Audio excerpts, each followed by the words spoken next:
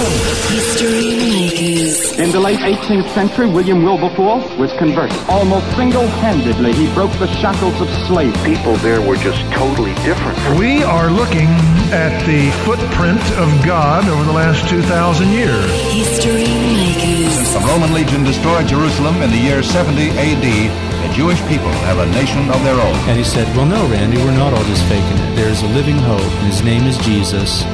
And I believe that that's really why you're here. Christ died for us. History Makers.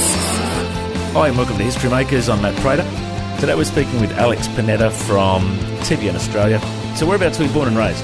Born in South America, Argentina, in a city called Buenos Aires. It was a great part of my life, and it's still a very integral part of my life. And I remember it as clear as yesterday. So that's basically where I was born. And what was family life like for you? Family life was fantastic. South Americans is just all about, our culture is just get together, let's eat and talk. And, as soon as the food finishes, everybody stops talking. So they bring out some more food. It's all about getting together with family and getting involved with friends and community and just having, a very togetherness feel about the whole thing. And how did you make the journey to Australia? Well, that's interesting because back in that time, in 81, we migrated to Australia because of the Falkland Islands. And my father said, that's it. I think it's going to get ugly. And it did get ugly. And thank God we got out in a nick of time and migrated to Melbourne. We had some friends here and they helped us with a visa. And back then Australia had the doors open, wide open actually. Father got a job here in General Motors as fitter and turner, and we migrated to Melbourne and stayed in Melbourne for a good 22 years. So most of my life, I grew up in Melbourne. Arrived here without a word of English, but in a year, I think I was pretty much getting around with, a few phrases and "g'day mate" and that sort of thing. And what about your upbringing? Did you have a religious upbringing at all? Absolutely. South America's culture is basically, Catholic. So I was born and raised as a Catholic. And as early as I can remember back in Argentina, we travelled a lot in South America. My dad was a fitter and turner and an engineer in many of the coal mines and mines up there in Chile. So we probably spent 2 years at a time in some locations. And he used to take me up there, way up in the Andes, and you'd look down and, there's just like a cotton clouds just below you. And the precious stones that just around you, just coming out of the earth and the clear blue skies. And I remember just looking around and saying, there's got to be a creator. There just has to be. And I was only very young, but I knew in my heart of hearts that God was real. Mm. Being brought up in a church was just second nature to me. It wasn't something out of the ordinary. But it wasn't later until we arrived in Australia where I started to question some of those,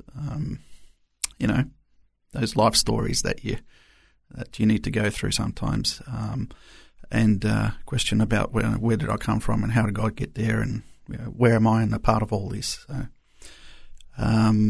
and as we grew and got in and out of school, went to college, we were still involved in the Catholic community. Back then, we were very involved in the Catholic charismatic community. There's a thriving South American community in Victoria. It's a very big community. And one of the things that we got involved with was with the youth. And that's where I met my future wife, Elizabeth. Now, I used to, just worship at the youth meetings and help out with the music.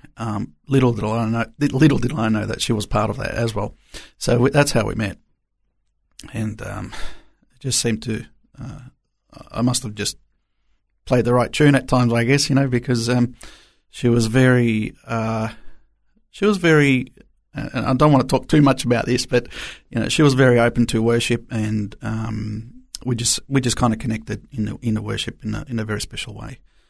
And so I just got to know her over time, and I think God confirmed a lot of those things along the way, and we got married. But a lot of things happened before we got married. And one of those things was I met her father, and which is obviously my father-in-law now, but back then he was my father-outlaw. He was the only guy in the whole family who was a converted Christian, apart from everybody else was still a Catholic.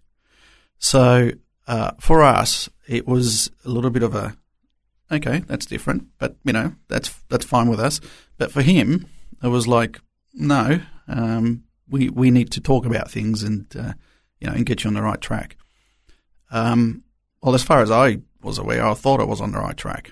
And, for me, there's still nothing wrong being a Catholic, except that the truth about how we see things and how we go about from day to day, we kind of, just let them flow, and we don't take too much interest in the things of religion. So he was the one who basically said, well, you need to get your life right with the Lord and become a born-again Christian. And so we had this argument on for months and months, until there was a time where, I just said, look, if you stop bothering me, I'll go to your meetings and, we'll get on with things there, and, you'll just leave me alone, and we'll see what happens. Well, lo and behold, I rock up to the meetings, and the one after that, and the one after that. And I think by about the fourth Sunday, I realized that there was more than just religion behind knowing God. It was a relationship with Christ that I was missing. And that relationship is really what spawned a further desire for Elizabeth and I to come and serve him in what we do. In July 99, we became born-again Christians. Now, that is a culture shock for our family. And family didn't take to it very well. And there was some heated debates. So then I started quoting scripture, and they didn't like that too much either. But we, over time, got together and talked about things again, and they eventually accepted that. It's interesting with the Alpha course that's offered all around Australia. The biggest percentage of converts, people coming to Christ in the Alpha course, is people that were raised in a Catholic church. And the truth is there are many people that were raised in Catholic church that just don't go anymore. They don't believe in God, but they have some kind of foundation in there and they're searching. Yeah. Do you come across many other people that have converted from Catholicism to Christianity? Oh, certainly. It's almost like saying, do you find any other people that have converted from Windows to Mac? Once you're a Mac guy, you don't want to go back. But in all fairness, I have met the best Catholic people out there that are more Christian than the Christians that I know. And likewise, with Christians as well. So at the end of the day, it doesn't really matter whether you're a Catholic, a Christian, a Protestant. It doesn't really matter. What really matters is that whatever it was, you woke up and you now have a relationship with Christ. And that is what's going to get you through life, and that's going to fulfill your purpose in life. So how did you get involved with TBN? When we were serving in the church, we always thirst for more. We continuously search and look for tangible food. Not that we weren't getting anywhere we were going, but it wasn't enough. And we were just so in love with the Lord, as we are now, that we just wanted to learn more. And one of the things that I thought was a little bit of a distraction for us is the formality of things. That you go to church and you got your worship, and then at this particular time, then worship stops, and then preaching starts, and then preaching stops, and then announcements. So it was just the formality of it. There was really no free flow of the Spirit in such a way where you experience in South America. In South America, church services can go up to 4 hours. Just because there's just such a tangible presence of God there that people don't care about anything else apart from experiencing His grace and His touch. And it really transforms you, and it grows the church at the same time. Now, formality is obviously, got to be in there somewhere. But for us, having that culture in our background, we thirsted it for more and said, well, where else can we learn? Where else can we turn to? And so I heard at one point that Christian television was available. And I thought, well, that's interesting. I better look into that. So we did, and a little short time later, we got it connected at home through a satellite dish. But coming back to your question, how do I get involved with TBN? It was around about that time when we partnered with them that it all came about due to a declined credit card. I had my own business in Melbourne. I was in marketing, IT, and design. And, God was blessing the business, and clients were coming. As a small business grows, cash flow becomes sometimes a bit of an issue because you're reinvesting that money into other things and other work. I get a call from the Wellington office, and they said, look, your credit card's declined, and just ring in to let you know. And I said, well, thanks for letting us know. Here's another credit card. So I had about 4 or 5 credit cards, and I just apologised about the fact that, small business, rah. And they said, oh, look, no need for that. Don't worry about it. And I kind of felt it was my obligation to sow the seed anyhow. Why? Because God said, you need to sow. You need to sow in order to reap a harvest. We can't reap a harvest if we don't sow. We got to do our part. And I said, look, I'm going to give you our seed with this other credit card, which is my wife's credit card. And we sowed, and they said, look, what is it that you guys do? You mentioned you got a small business and such. So we explained to them what we do, and a little short time later, they said, well, we might call you back in the event that we might need a website or something like that. And sure enough, I did 3 days later. And this is where it all turned around for us. God had a plan that even though we didn't have the funds, even though we didn't know where we're going to serve in His ministry, He used that event to turn things around. And when they contacted us, they said, well, we're in need of a website and your service, and we would like to get this underway, and can you please give us a quotation?